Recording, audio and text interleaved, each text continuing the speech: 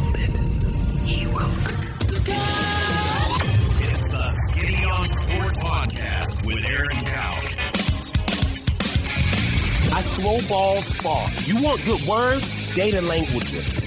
Talk real sports with a real man. Come after me! I'm a man! I'm 40!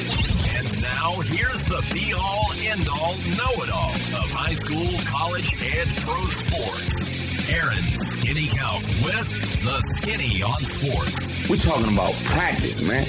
I'm the MVP. We're here at Big Splash Burger again this Monday. Big Splash right here on Pioneer. Open 6:30 to 2:30 for breakfast and lunch. Come by. There's a few people been in and out. We got to meet some of our listeners as we walked in the door today, and just looking at Mike. If Tucker gets to be that big and that fast, look out! By the time he's a senior, holy cow! Good things may be ahead for him. But it was good to meet Michael and Mike and Tracy this morning. So come on by and get you some breakfast. If not, lunch later on. Up until 2:30. And of course, we tell you every week that, the burgers here are fantastic. The combo Philly is fantastic. There's burgers with peanut butter. There's burgers with an egg. There's burgers with everything. Whatever you want. Awesome. Big Splash Burger can do it for you right here on Pioneer here in Elk City. Jim Traper, it's a Monday. So we'll have Jim coming up at 9:30. Hit some college football from the weekend. Oklahoma State with a huge comeback to beat Texas. Man, I don't think people understand exactly how much Oklahoma State has Texas's number all of a sudden. Since 2010, 9-4, what a comeback win. And there's no doubt the difference in that game. And I'll tell you what I thought it was when we get there. TCU, is it time to start looking at TCU as a true playoff contender? I know this, if they keep on knocking everybody's quarterback out of the game, it seems to be working for them. So there's that. They knocked out 2 this week. Will Howard came in, and he was pretty good. Then he got knocked out, and TCU came roaring back. And, man, they remind you of some of those great Oklahoma or Oklahoma State offenses in that when they get rolling, almost impossible to stop. And TCU got it rolling, and they just blew Kansas State off the map after being down 28-10. UCLA and Syracuse fall from the ranks of the unbeaten. Syracuse had that game in their hands against Clemson, but it didn't happen. And then interesting comments afterwards from Dabo about his quarterback situation. DJ Uiagalelei was not good, turned the ball over. Cade Klubnik came in and kind of led them back to the win. But as soon as that game was over, no quarterback controversy in Clemson. Dabo immediately said, listen, DJ's our quarterback. Cade did a great job today for pulling this out of the fire, but how long can he do that? If that continues, especially when you look at trying to win it all. But I will say this, and this is the reason why I'm always kind of looking through the entirety of people's resumes heading into the playoff and that discussion versus just a 0 in the loss column. Because at least right now, if you just go with, okay, yeah, they're undefeated, let them in, Clemson is a fraud right now. And Clemson, if you're just going to let them in because they're unbeaten, they are going to take a beating from somebody in the first round, and maybe a more deserving team or a better team is going to be left off. That's good. That's just one of those discussions that's always going to happen. Think back to Florida State, year 1 of the playoff as the defending champion. They somehow got away with winning every game, and then they got to play Oregon in the Rose Bowl, and they got beat by 40. That's what Clemson reminds me of this year. High school football wrap-up will tell you all about where the district races stand. One of them is over, as the Elk City Elks are the 4A1 district champions after Clinton went down and just put a beating on Chickasha Friday night. So the Elks are the district champ, first time since 1998. There's a huge logjam after that for the next 3 spots in the District 4A1 race for the playoffs. We'll tell you which games are going to decide kind of what everybody else has and which games to be looking for. Same thing in A1 as Merritt claws a little bit closer to playoff contention with that win over Thomas. They're going to have to win out and probably even need a little bit of help, but we'll tell you how that goes. Burns Flat, you were afraid that the injury to Luke Schneeberger might not be good for the Eagles, and sure enough it wasn't as they get their first loss handed to them. But here's the good news for Burns Flat. That loss, in the grand scheme of things, won't matter at all if you win the last 2, because you will still win the district. Now, granted, you're going to have to find a way to go to Fairview and win. But if that happens, you know what I'm saying? That loss really is, you've got your mulligan. That was your mulligan. Now you can go and change things in your favor with the last 2 games with at Fairview, and then what would seem to be a win against Sayre to finish out the season. And then B1, man, that thing's jumbled up as well. So we'll hit the high school football right here at the top of the show. One note, I just got, or texted to me, not handed to me, but texted to me this morning. 9th grade, Elk City 9th grade football. That game has been canceled. It's supposed to be this afternoon down in Anadarko. So the 9th graders not playing football today in Anadarko. That game has been canceled. That is from Coach Hunt at the AD at Elk City. So no 9th grade football for the Elk City Elks and the Anadarko Warriors today. I'm sure rain has a big thing to do about that. And, I mean, it's rained here. I think it's supposed to rain a bunch more there throughout the day. 2 inches when it's all said and done further east of us. Yeah. So that game has been canceled. So that's just a note here to start the show. 225-9698 is the phone or the text line. It's 225-9698. Give us a call, shoot us a text. We'll talk about any of those things in the world of sports. I mean, we've got a World Series coming up. We know who's going to be in that one. I can tell you the folks in the TV executive world cannot be happy about the way that thing worked out. It looked like you might have Dodgers-Yankees to start, and now you end up with the Phillies and the Astros. Ouch. One team that everybody hates because they cheat, and another team that everybody hates because nobody likes their fans. I don't know who's going to watch the World Series, man. So you've got that as well. 225-9698 is that phone or the text line. Give us a call, shoot us a text. We can talk about anything that's on your mind here in the world of sports. Also, if you're going to be outside the listening area and you can't get us over the radio, a couple ways to stay in touch. You can log on to kadsam.com or download the Paragon app. The app's got it all, man. It's got 3 radio stations. You can check out the Penny News on the app. Brand new edition of the Penny News will hit the website overnight Tuesday. And then, of course, you can pick up a free copy of the Penny News right now at your favorite local newsstand. Also, Big Elk TV and Paragon TV are in the app. So those high school football games, high school basketball coming up a week from tomorrow, unbelievably, in the small schools. But we'll have you can watch those games through the app, Big Elk TV and Paragon TV. Also, our show, the Skinny on Sports podcast. If you miss us entirely and you want to hear what we had to say about something or other, it's easy. Go back and check us out on KADSAM or iTunes. Good morning, Jared. Good morning. How was your weekend? It was good. Very busy. Very busy weekend. How was yours? After the 2 flag football games on Saturday morning / afternoon, it was relaxing.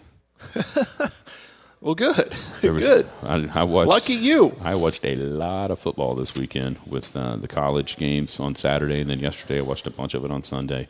Well, I went up and played some golf. How was your golf game? Oh, boy, after not playing for a while, it was not a good day to start when it was as windy as it was. But it was for a good cause and a lot of fun over there at Clinton for the Canute All Sports fundraiser. And shout out to the Doug Gray guys who we golfed with. They whipped our butts, but it wasn't about that. It was just about having fun, and we did. And then, so I'm thinking, okay, my day's done when I'm driving home, and I get a text from my wife. She says, hey, you're taking the girls to a Halloween party. It's your turn. So. Did you dress up? No. Well, it was funny. You say that because, yes, kids could dress up, and I guess adults. And it was at Friends over there in Canute. And in the backyard there, and so I took him there. It was more or less a come-and-go event, but thankfully it was at Friends, and the bar was open. So parents, I know a lot of our parents were standing around, and while the kids were doing like a Halloween carnival type thing, dressed up. And one kid comes up to me and goes, are you a golfer? Because I was still in my, like, well, yeah, I went and played golf today. And then it occurred to me, he thinks I dressed up as a golfer to come to this thing. Okay, so I have a funny story about this exact thing. Okay. Years ago now. Let's see. It would have been Halloween 2015. Okay. Around that time, I was starting to become acquainted with a young lady named Kara. Right. And so she invites me to a Halloween get-together over at the Rail. You ever know what the Rail was? Yes. Over at Sayre, right? Yes. So she invites me, and I say, well, what are you dressing up as? And she said, a runner. Well, I'm thinking, okay, that means she's not dressing up because she's just making a joke. Like, oh, yeah, I'm a runner. That's what I am. I'm just going to go to the party and not dress up. Well, and so I just wore what I had on, and I was going to be a golfer. Yeah. Well, it turns out I get there, and she's got like her running tights and all these medals. And so she actually did dress up she did dress like up. a runner. Whereas, and I did too. I dressed up like a golfer. I just had my normal clothes on, so That's good. that was a bit embarrassing, but it didn't slow her down into That's marrying good. me way later on. So, but yeah, I was a golfer that night too. All right, Good stuff. let's go high school football. Yeah, I speaking know of that's good. what everybody's wanting to talk about, at least over here in Elk City, as the Big Elks are the Class 4A District 1 champions, courtesy of their win on Thursday night over in Weatherford, and then Clinton knocking off Chickasha. That means everybody in the district outside of the Elks, at least at the top, have 2 losses. And Elk City has beaten every one of them in that 4-team logjam. So no matter what you would find with any sort of tiebreak, Elk City's going to have the advantage over everybody in that situation because they beat them all. So the Elks win the 4A1 district. The Elks will possibly host 2 playoff games. First time Elk City's won the district since 1998. Just an awesome achievement for Coach Maynard in this way specifically. I think a lot of people, and I know I heard Mark Rogers tell him this when Zach was on a couple of weeks ago to preview, I think maybe the Clinton game on Mark's show, and he's told me this too. He's surprised at how the Elks were able to reload instead of rebuild off of last year's semifinal team. And quite honestly, outside of the 97 and the 98 season, Elk City's traditionally had trouble doing that. There's an uptick, a good team, and then it takes a little bit to have another one, coming back around. But this year, coming off the semifinal appearance last year, I think that surprised some people just how good that Elk City team was a year ago. And so then there was just a natural inclination to pick against them with what they lost. I mean, they lost a great group of seniors, but like we talked about all year last year, those guys, and they even mentioned it, and when they would come in and talk to you before the games, they were laying that foundation upon which now you can build, and they were right. Because this team is the same, tough, hard-nosed, and now they're district champs for the first time in almost a quarter century. In a weird but not so weird way, you can give a lot of credit to last year's senior class, because that was the first thing I was stressing as soon as that game was over there in Weatherford was, kudos to those young men for laying that foundation, for sticking it out through those rough years, having that successful year last year that culminated in the semifinal appearance. So they set the standard that's going to, be strived for and hopefully met and exceeded in years to come. And let's be honest, we were kind of going into this year not really knowing what this team was going to be like. We knew they had some parts that were going to be good, but they had replaced a quarterback and not a lot of other key pieces on that team. And then they've done that exceedingly well.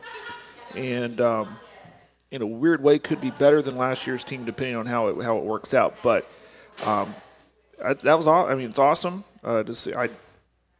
We always play this scenario. Like, what if I told you back in, say, March that Elk City was going to go win 4A1? What would you have said? And if you told me that, I said, well, I think they're a playoff team, but, I mean, there's going to be teams that are going to be contenders. Obviously, Clinton, the returning champs, and we knew Weatherford would bounce back. And, there's always the question marks of cash. And we knew Chickasha had athletes. But to win the district is something else. That is awesome.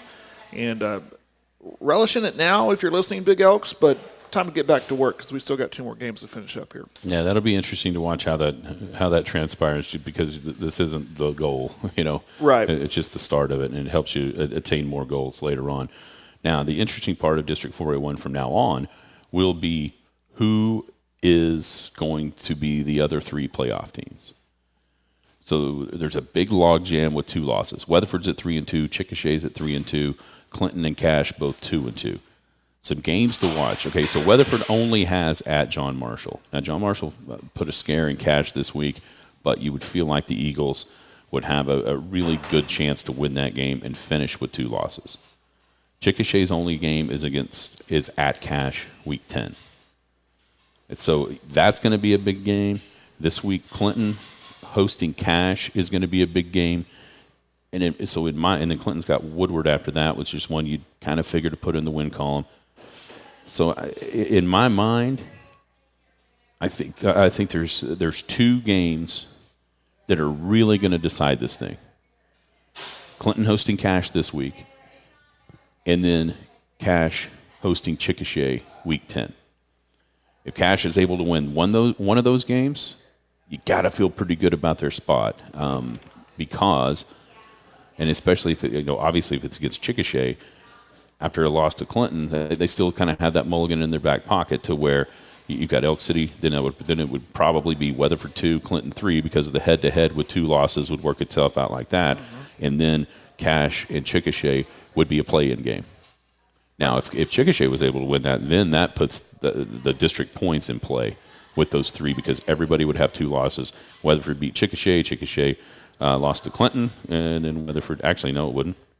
Weatherford would be second because they beat Chickasha. No, they lost to Chickasha. So everybody beat everybody in that round-robin thing. You go to points. And then it goes to points, and then that would have to be separated out at that point. Which I hate because I can't keep up. Yeah. I prefer just to keep up on the win-loss column. So to me, those are the games. This week over in Clinton with Cache and Clinton, and then the next week with Cache hosting Chickasha, to me, are going to be the 2 games that decide not only who makes it, but what the order ends up. I'm really curious about Clinton because they played Chickasha very closely how Elk City played them it was from what I was told and the little that I saw on that game.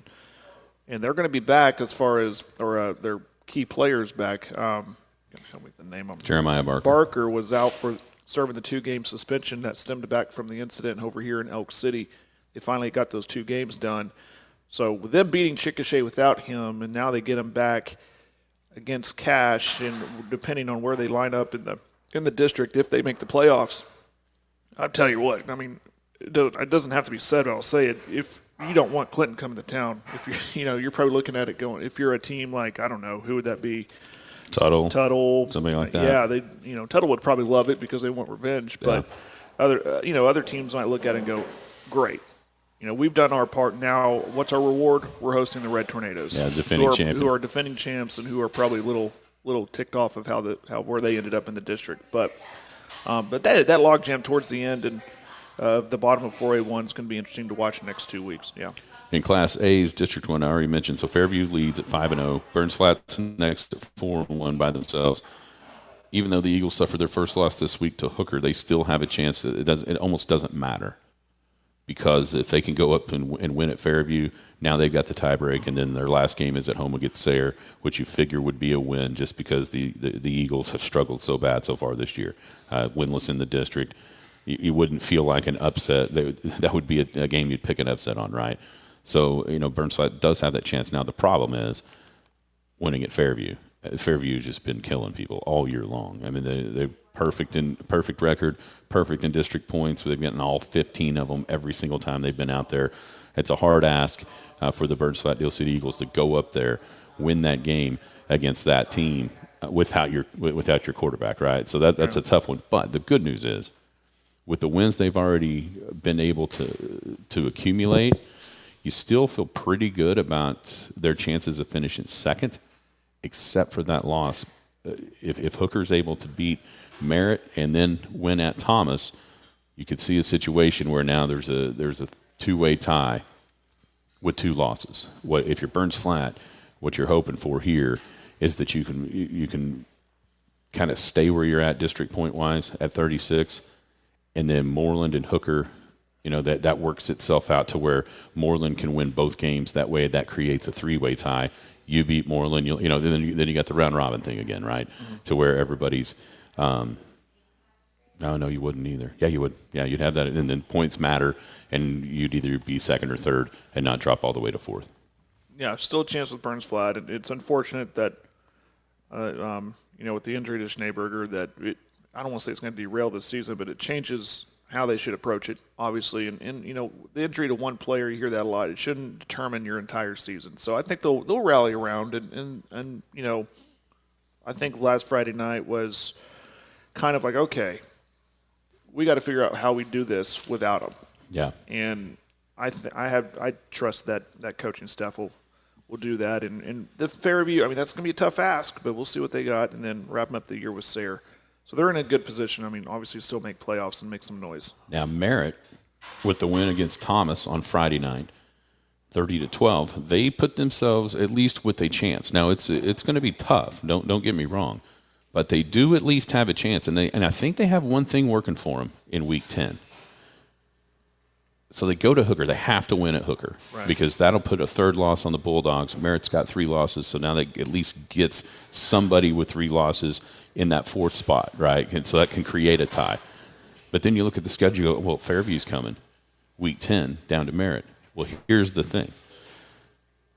Fairview could have everything wrapped up with the win over Burns Flat. So does that maybe help the Oilers in a way that nobody else got that help? Like a resting situation. Where this guy's nicked up, that guy, just to make sure if you're Fairview, everybody's 100% going into the playoffs. So that can be something that you can look forward to. But job one is Friday night at Hooker. Merritt has to win that game to continue to try to claw themselves back into the playoff race. And if they can get that win, and then you kind of get a break with Fairview. Look, you never know. You can end up 4-3, and a lot of those tie-breaking situations at that point then would probably go your way, because you figure if Moreland can stay with 2 losses, then it does go your way, because now you've got a two-way go with just you and Hooker. You won the game. There's still a glimmer of hope there for the Oilers. Class B, got 2 huge games in District 1 this week. You've got basically what amounts to a district title game with Turpin hosting Laverne. Both those teams neither team has suffered a loss just yet in the district. You've also got at the bottom here a game between Hollis and Shattuck that's going to decide the last spot. Neither team has won a game in the district yet. So this is Shattuck's last district game is Thursday night. Is that Thursday night at Hollis, the 27th? Yeah. Okay. That is. I wonder if that's right. We'll find out. Check that. But the winner of that game is going to be the fourth place team in B1, because if it's Hollis, then they've got another game to play, but they get the tiebreak over Shattuck. If it's Shattuck, they've already won against Hollis. They're done with the district play. No matter if Hollis can pull an upset the next week against Turpin, still doesn't matter because they'll have the head-to-head. So that's a play-in game for the playoffs in Hollis this week. Yeah, I mean, they kind of turned around on them. It's crazy how the only 2 losses are district losses, and they started off awesome, and now they are at 5-2, which is awesome, but still a chance to not make the playoffs. That's a shame, but yeah, and you almost wonder what's going to be more entertaining: a game that determines the district title, or a game that determines your playoff future, right? Like a play-in game. And they were almost able to get the win that they needed at Balco on Friday night. 32-28 was the final there, as Balco Forgan ended up upending Hollis. So that's Hollis and Shattuck is a play-in game for the playoffs. Turpin and Laverne will be basically the district title between those 2 teams coming up this week in Class B's District 1. Hanging out at Big Splash Burger here on a rainy Monday morning in western Oklahoma. We always tell you about the stuff that you can get here, breakfast, and lunch. Are you one of those people that thinks they can just eat and eat and eat and eat? Well, I know my kid is a bottomless pit, but not me. I mean, when I'm hungry, I eat until I'm satisfied. But what are you talking about? I'm talking about if it takes you all the food to get you satisfied, they've got a challenge here for you. Right. The Big Kahuna Challenge. Now, what is that, Aaron? 6 half-pound beef burger patties in between 8 grilled cheese sandwiches. Okay, so each sandwich has 2 slices of cheese, 2 slices of bacon, and a 1/3 pound burger patty. Multiply that by 6. It's over 5.5 pounds of meat and a whole loaf of Texas toast. Plus, the fries are so good here that they go ahead and have you eat both the curly and the regular. You got 50 minutes to bust everything. And if you can do it, you can get your name on the wall, right, or a picture on the wall with one other person. And you can be a Big Kahuna Challenge Wall of Fame here at Big Splash. You get a free meal, a T-shirt. I think the my Wall kid, of Fame. I think my kid could do it if she focused hard enough. The problem is I don't. She walks around the house and she will snack all day long if we let her. I think she could do it But in when 50 hours, Yeah, not but when 50 we minutes. sit down to eat a meal, she's like, I don't want, Look there. There's even some onion rings to boot at the top. Come try it. Or if you don't want to do that, just try the regular food. We've seen who did we see do? Randy, what's his name? Yeah, I think Vance tried it too. Really? Yeah, Vance McDonald. Oh, that's right. Oh, I think he tried it. It didn't go well. Only went well for one person. It's a lot of food. All right, we got to hit the college football right quick. Yep. What were your thoughts, Oklahoma State and Texas?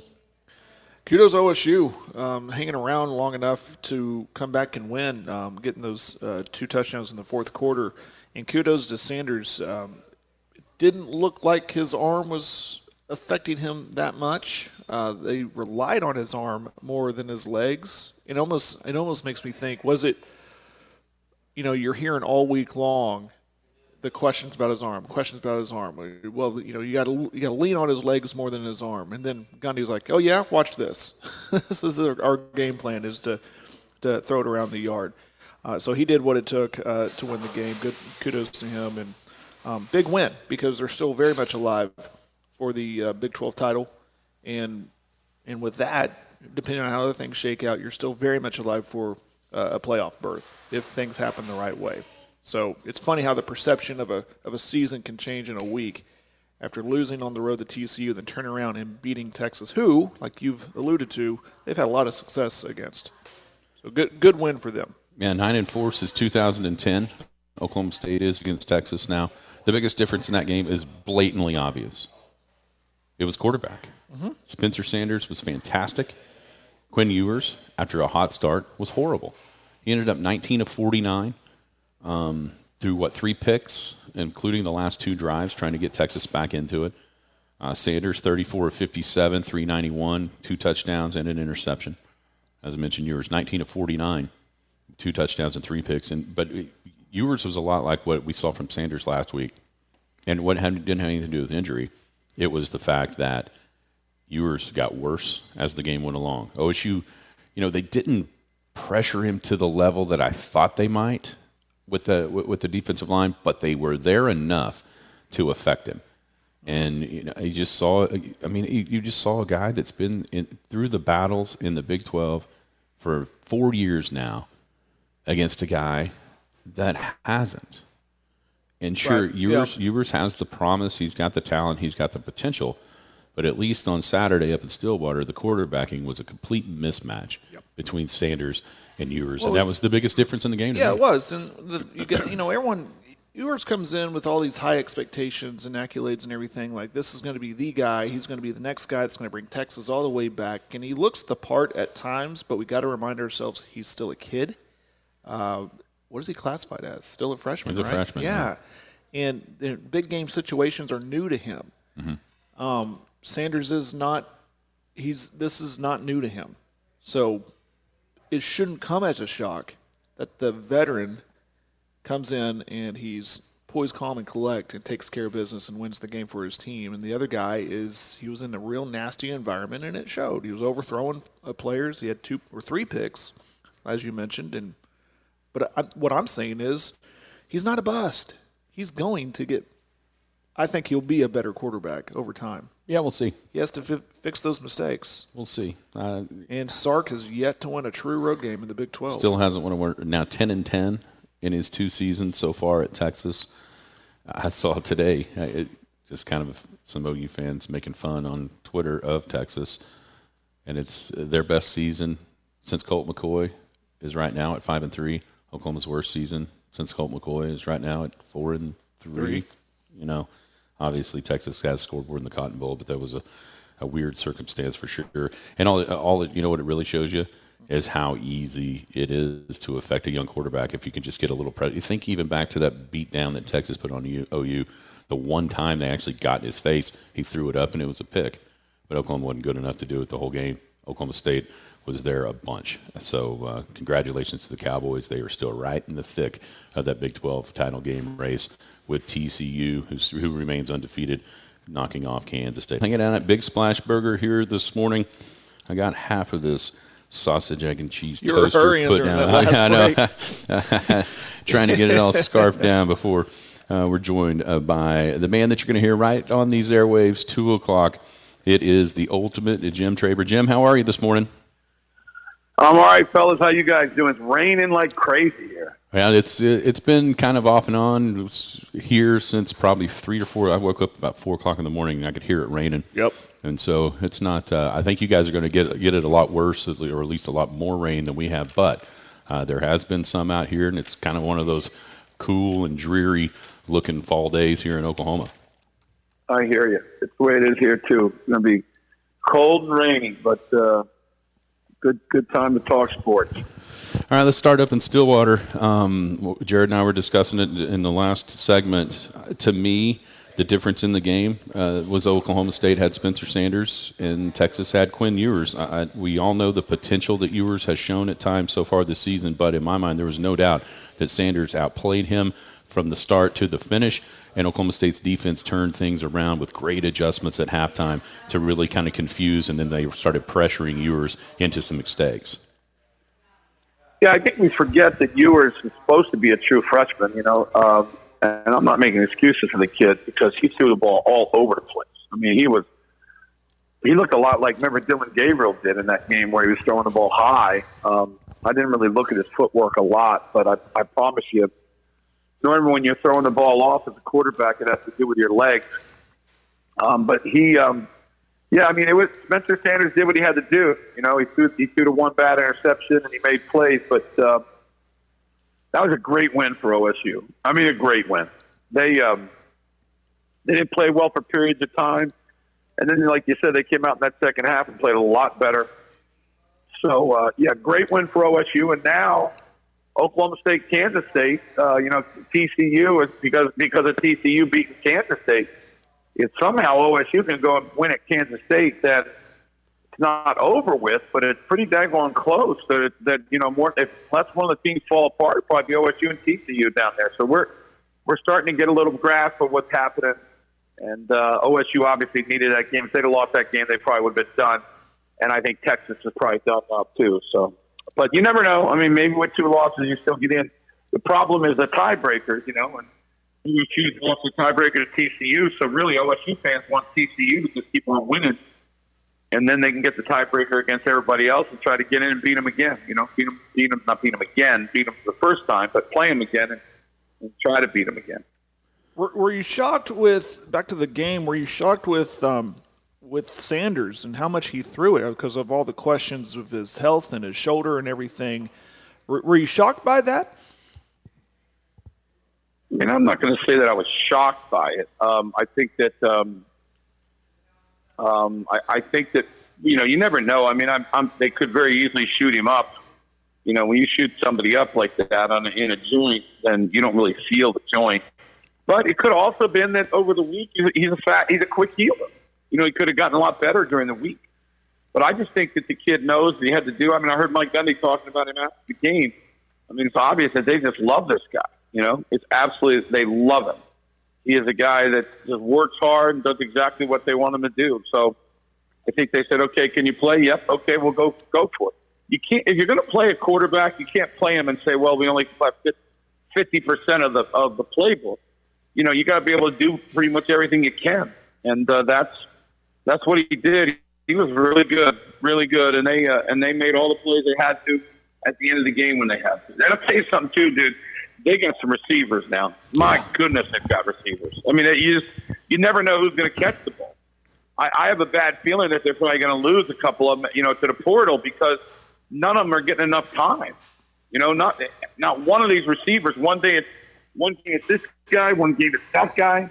And I know that's all well and good to win football games, but as far as they're concerned, I'll bet that some of them aren't happy because they're not getting the ball as much. So.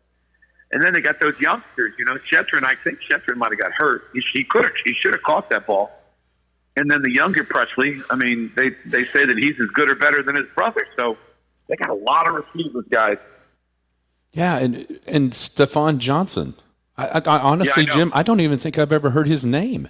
And then he's out there running around like, oh my gosh, look at this guy, another fresh. I mean, it was amazing how many guys they've got up there. I know it, man. They are loaded at wide receiver. Loaded. Yeah, and but that's at running back and wide receiver. Usually OSU gets some players. That they got the quarterback now too. So don't wait for the Kansas State game. Is Kansas State this weekend? Yes. Yep. And what is it? 2:30. 2:30. Yeah, OSU has paid the NCAA and all of it to be able to play every game at 2:30. And OU obviously got gypped because they got to play every game at 11 a.m. That might be conspiracy theory. You think that's just a little bit of the Big 12 getting back at Oklahoma and Texas, making them play those early games? Well, there was 14 penalties on Texas and none on OSU. I don't know. That makes you think. Did OSU have any penalties? None accepted. They had two called, one offset and the other Texas declined because of the situation on that play, that they didn't need it. But here's the thing.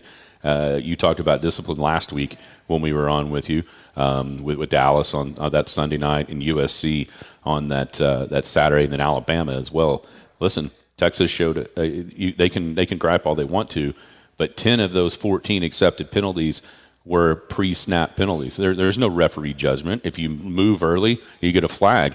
And Texas did that 10 times up there. And that is, I think a lot of that goes to the crowd in Stillwater. Everyone that I know that was there said it's as loud as Bedlam last year, if not the loudest crowd they ever heard. And that's where that crowd can affect things. And it certainly did on Saturday. I agree with you. I do think the crowd up there is crazy. And that was a big game. Everybody knew how big of a game it was. I will say this, as far as Ewers is concerned, I don't think you get concerned yet, but it was, he threw some bad passes in that game. I still think he got a chance to be really good, but he threw some bad passes. But OSU won the game fair and square. They can cry about penalties and everything else. They went out there and took the game, and now we got a massive game for him at Kansas State. This will be a tough matchup for him, too. Really tough matchup up there. So where does Texas go now? There was a lot of excitement after the close loss against Alabama, obviously crushing Oklahoma.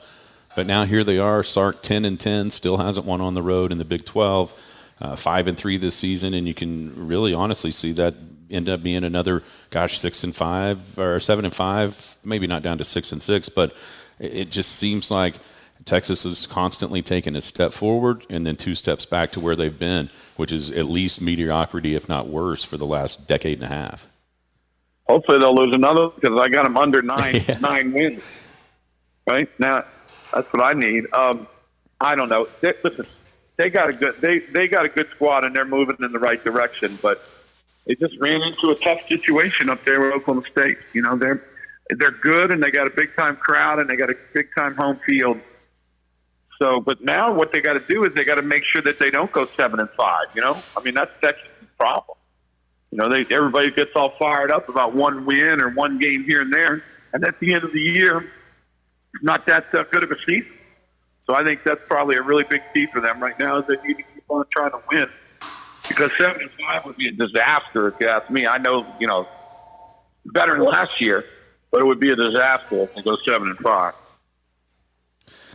OSU, that was a big season-saving win. You mentioned the chances for the Big 12 title that are still obviously there. And how do you feel about it?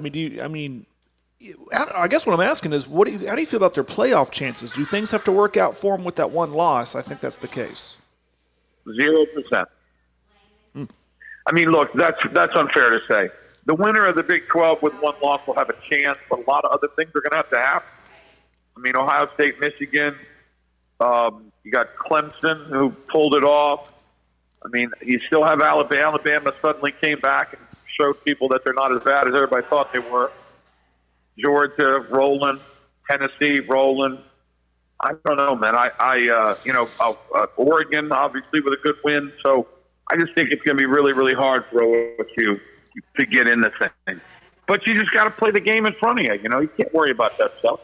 Just play each game in front of you. But obviously, TCU has a chance that they're going undefeated, maybe would have lost. But I think that OSU has to just keep on winning. And this game coming up, is there a line on this game yet? That's what I was just looking for. It's basically a pick 'em. They opened up Kansas State as a 1-point favorite. Well, that's crazy because I would have said Kansas State 1-point favorite. That's going to be a good game. Pick them. I mean, if OSU can go on the road and win that game, win at Baylor, at Kansas State, when OU is down. Now that doesn't mean they'll beat OU, but OU is definitely down. So, they're in good shape. But you got to win this week. You win this weekend, and they are literally probably almost guaranteed that they're going to go to Arlington. Yeah, and playoff chance-wise, I think for Oklahoma State, TCU has to be undefeated playing that game in Arlington, and then you avenge a double overtime loss, and that at least perception-wise, I think that's as good as Oklahoma State can hope for. And it probably wouldn't hurt for OU to keep on winning against some of these teams that Oklahoma State's already played, and instead of beating a 5-5 Oklahoma on their home field, you end up beating, heck, who knows, if they happen to get to 6-3 or whatever. That's every bit of that will help their cause with that one loss eventually. And it does seem to me like the perception around the country is switching a little bit in the Big 12's favor. In that you're starting to hear people go, you know what, that might be the deepest conference in the country. That might, you got to play every week, And so some of that might work in their favor. But I'm kind of with you with everything else. They're going to need some help. And Oregon is one of those. Man, think about where they've come from, Jim. That first week, it was like, same old Oregon, same old Pac-12, just getting destroyed by Georgia. But since then, Bo Nix looks like a completely different quarterback than we've seen him at any point in his career. And they just ran right through an undefeated UCLA on Saturday. Yeah, don't forget now they are playing the Pac-12. That's true. I mean, that Oregon Georgia game might show you how good Georgia is. But I think that Oregon's a good team. I don't know. I just don't think. I think the Pac-12 is very good. Utah's good. USC's good. UCLA's good. Oregon's good. I guess I don't know about Washington. I mean, some of these other teams, I don't know how good they are, but it does seem a little better than it's been in the past. So if Oregon can run, they'll have a chance. But for me, there is no way that I could put a team in the Final Four that did what they did against Georgia. No way. I'm sorry. That to me, you lose that. What was I can't remember the 49-3. Yeah, when you lose 49-3 to somebody, fellas, you should not be playing for a national championship. That's just me, but I'm sure that there's going to be a bunch of people that disagree with me on that. Well, especially because there's a very good chance that it would be a rematch against the team that beat you 49-3 in the first week of the season. Hey, we've seen that one. And who wants to see that matchup? No. I don't want to see that rematch. That's ridiculous. Let's switch to the NFL. What were your thoughts about yesterday? Last night, as a Steeler fan, I think you've got to be really impressed because it looked like they were going to get blown not only out of Miami, but clear out of the state of Florida early on. And then all of a sudden, they make some adjustments defensively. Kenny Pickett gets a little bit of offense rolling, and, they had a great chance to win there at the end. Yeah. If that would be a game that would be really, really tough to deal with, Steeler fan, if you thought that they had a chance to do anything, but they really don't. But I got to tell you, I kind of like where they're going, man. I do. I mean, Pickett and Pickens, that is a tremendous matchup. I love where the Steelers are going. I do. I think that now they're going to have to get a couple offensive lines still. But they did a little better last night. They're getting a little better up there. They did a pretty good job of protecting Pickett, and then they did run it a little bit, which is good for them because they can't run it all. So, yeah, I like Pickett, fellas. I do, man. I like him a lot. I think he's got a chance to be good. And, they lose a game, but the Falcons, the Dolphins are supposed to be good teams for a lot of people, and they took them right down there and had a chance at the end to possibly win it. But, it's what you got to deal with when you're not a real good football team.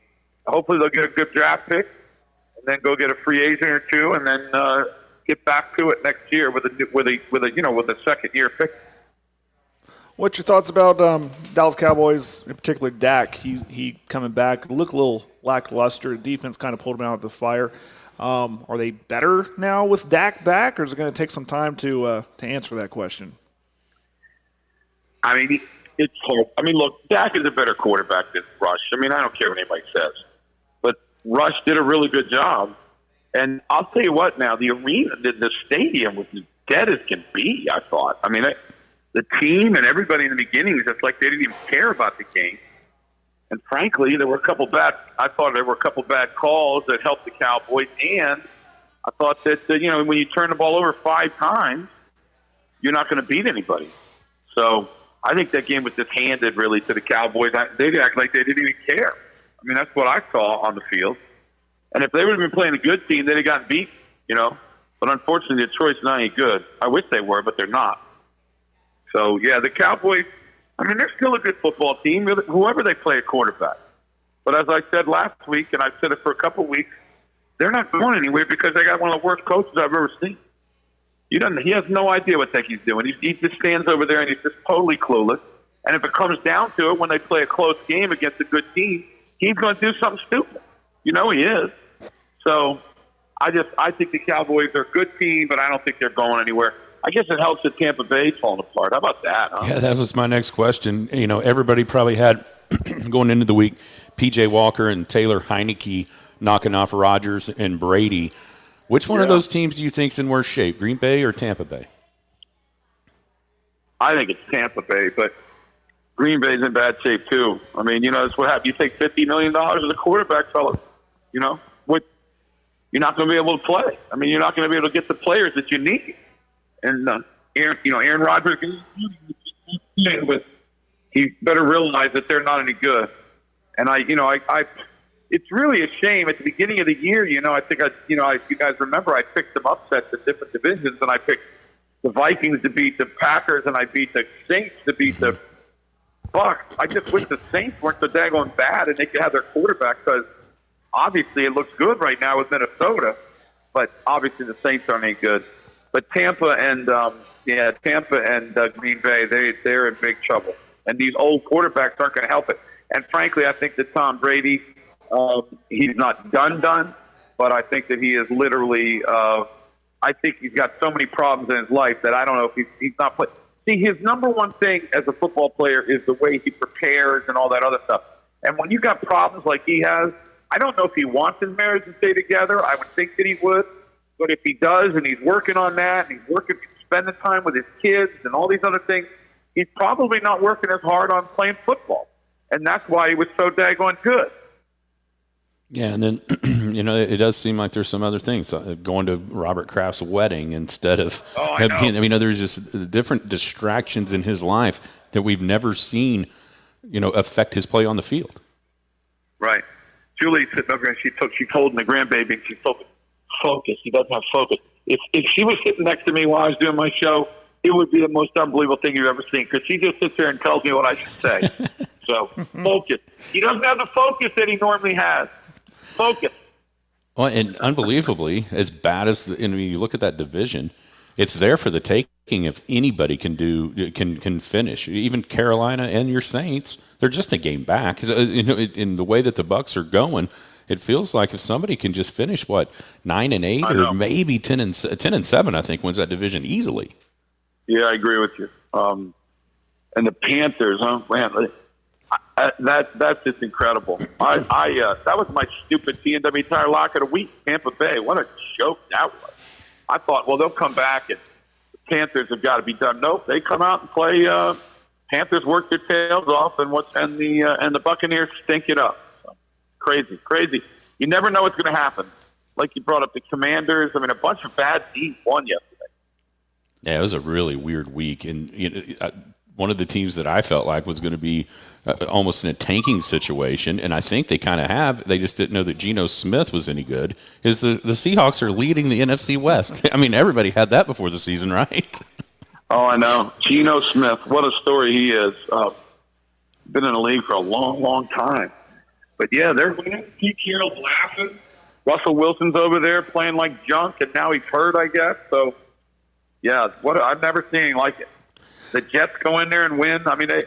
Like the whole axis of the NFL is turned on its upside, Crazy. Yeah, are you a believer in the New York teams?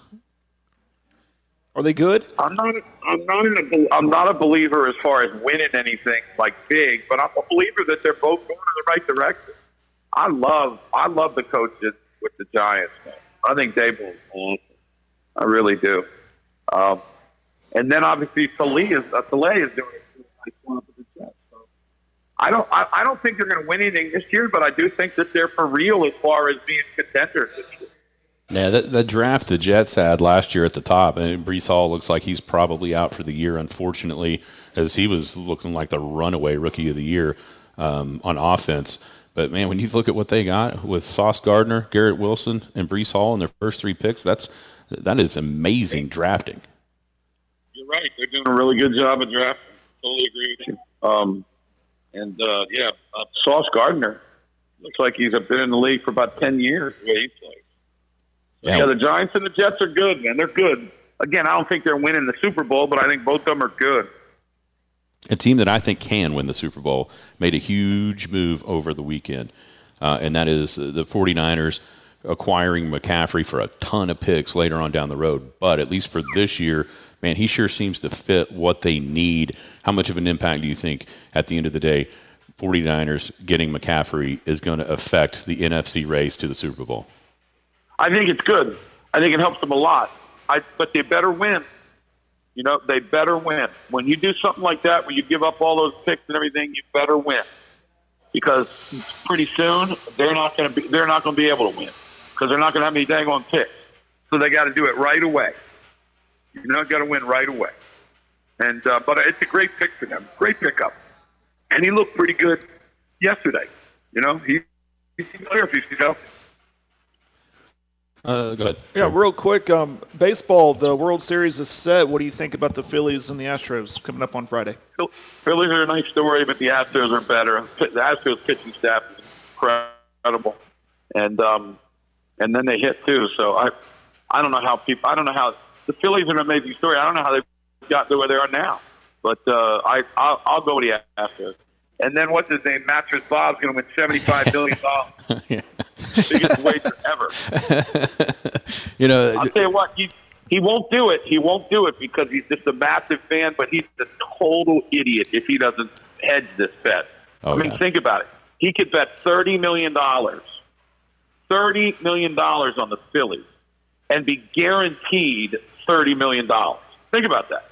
It'll be 30 or 45, one or the other. I mean, it's just I don't know if he's going to do that. He probably won't. If I was a friend of his, I'd be begging him, dude, please hedge this bet. Hedge the bet. You understand? You're rich, but you can guarantee yourself $30 million. So if I was him, I would hedge, but I don't know if he will. He's a huge fan. You know, it's for the executive TV execs in baseball as a whole. It's got to be a little bit of a disappointment, actually probably a massive disappointment when you start the playoffs thinking, hey, we might actually get the Dodgers and the Yankees, two of those iconic brands and the giant cities on each coast, and you end up with Philly and Houston. Yeah. I mean, you're right. Philly's a fairly big city, but yeah, you can't beat New York and LA. But listen, baseball is having a hard time anyway. I mean, you know, there are people aren't watching it near as much as they used to. So it could be. There'll be a bunch of people who want to cheer against the Astros. You know, the cheaters. And tell you what, though, they're really good. They got a great manager. They're going to be hard to beat for the Phillies, and the Phillies might just be one of those Cinderella stories that's just rolling through. You know, sometimes that happens with teams. Yeah, it's interesting that Bryce Harper was the guy that had the big hit, and then on the other side, for the Astros, an amazing job by all of their whole organization. You lose Correa, you lose Springer, and you fill him in with only the guy Pena that hits the 3-run homer to tie it. I mean, it's just they've kind of kept a couple of their bedrocks, obviously, with Altuve, Alvarez, and Bregman, but being able to add a Pena and then that pitching staff, it's an amazing kind of retransformation from them from the first go-around with that team. Now looking like they're set up to do it again for a few more years. Yeah, and Altuve's like 0 for like 80 or something, right? So he's not even doing anything. No, they're good, man. The Astros are good. They really are. They're really good, and I would favor them in this, but, it should be a good series. By the way, Russell Westbrook's playing really well. I thought I'd say right quick. We almost got away with it. A few games in the NFL season or the NBA season. I mean, Thunder have had horrible injury luck already. A couple of things that are just kind of weird. But 0-3 with tomorrow playing the Clippers. What has struck you from around the league, not even outside of the Thunder, so far, just in the early going? I hope Zion Williamson is healthy. And he's so fun to watch, but hope he's not hurt again. Well, I mean, the teams that we thought were good are good. And then I think the Lakers are horrific. It's crazy. Darvin Ham comes in there acting all big and bad. I'm going to do this and I'm going to do that. We got to do this. We got to do that. And then when it comes down to his first decision, what does he do? He sits the guys out, right? I mean, that's basically what he did. Mm-hmm. Said he was going to play Russell Westbrook off the bench, did it for one preseason game, and then changed it right back.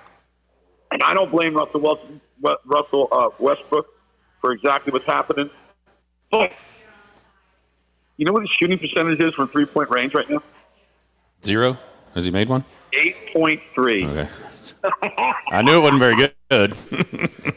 Oh, my God. And then last night, he takes some of the worst shots you'll ever see. He's a trip. That's okay, though. He's getting at $47 million, so don't feel sorry. All you big Russell fans out there, don't feel sorry. You put big bad Jim Traber gets onto him, okay? Man, I wish I'd have had this queued up for you, because I saw it was either TV or the radio for the Lakers yesterday.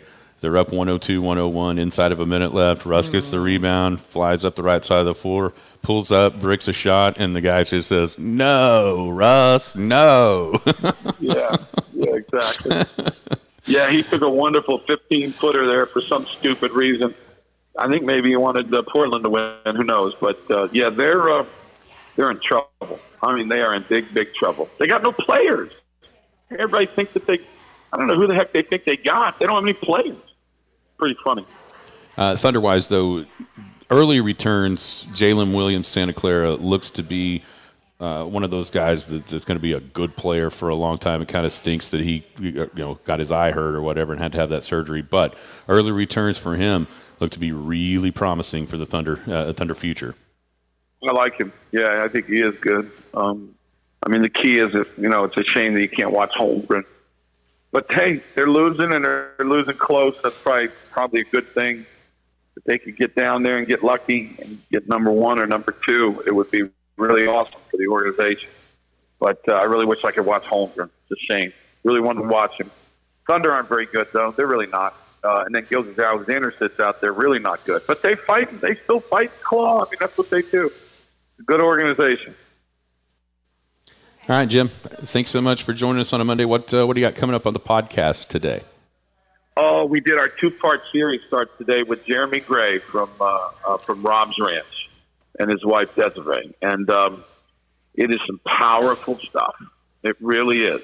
He has an amazing story. Many of you out there in Oak City know him, and you know the trials and tribulations that he's been through in his life.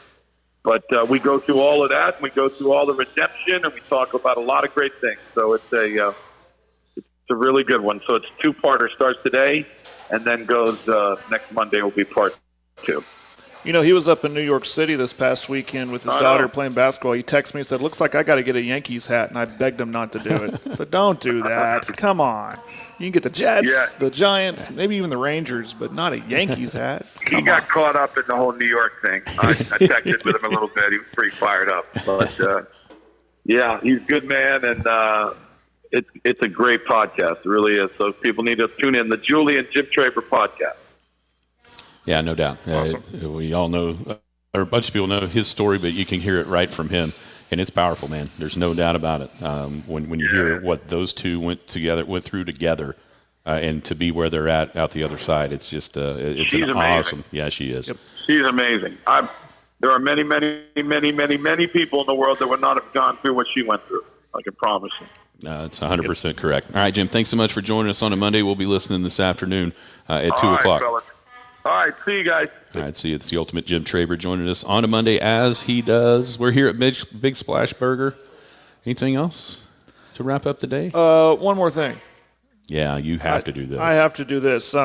Friday night over at Merritt, they're having because Sergeant Master Earl Plumley, Master Sergeant, I got that backwards, Earl Plumley, recipient of the Medal of Honor. Obviously, everybody knew he was in town on Friday, and he is a Merritt graduate, was at the football game on Friday night between Merritt and Thomas. They did it really cool. Their pregame, go back and watch it on Paragon TV. very patriotic. They wore the patriotic uniforms. Both teams did. Of course, they honored Mr. Plumlee, and the national anthem was sung by none other than my niece.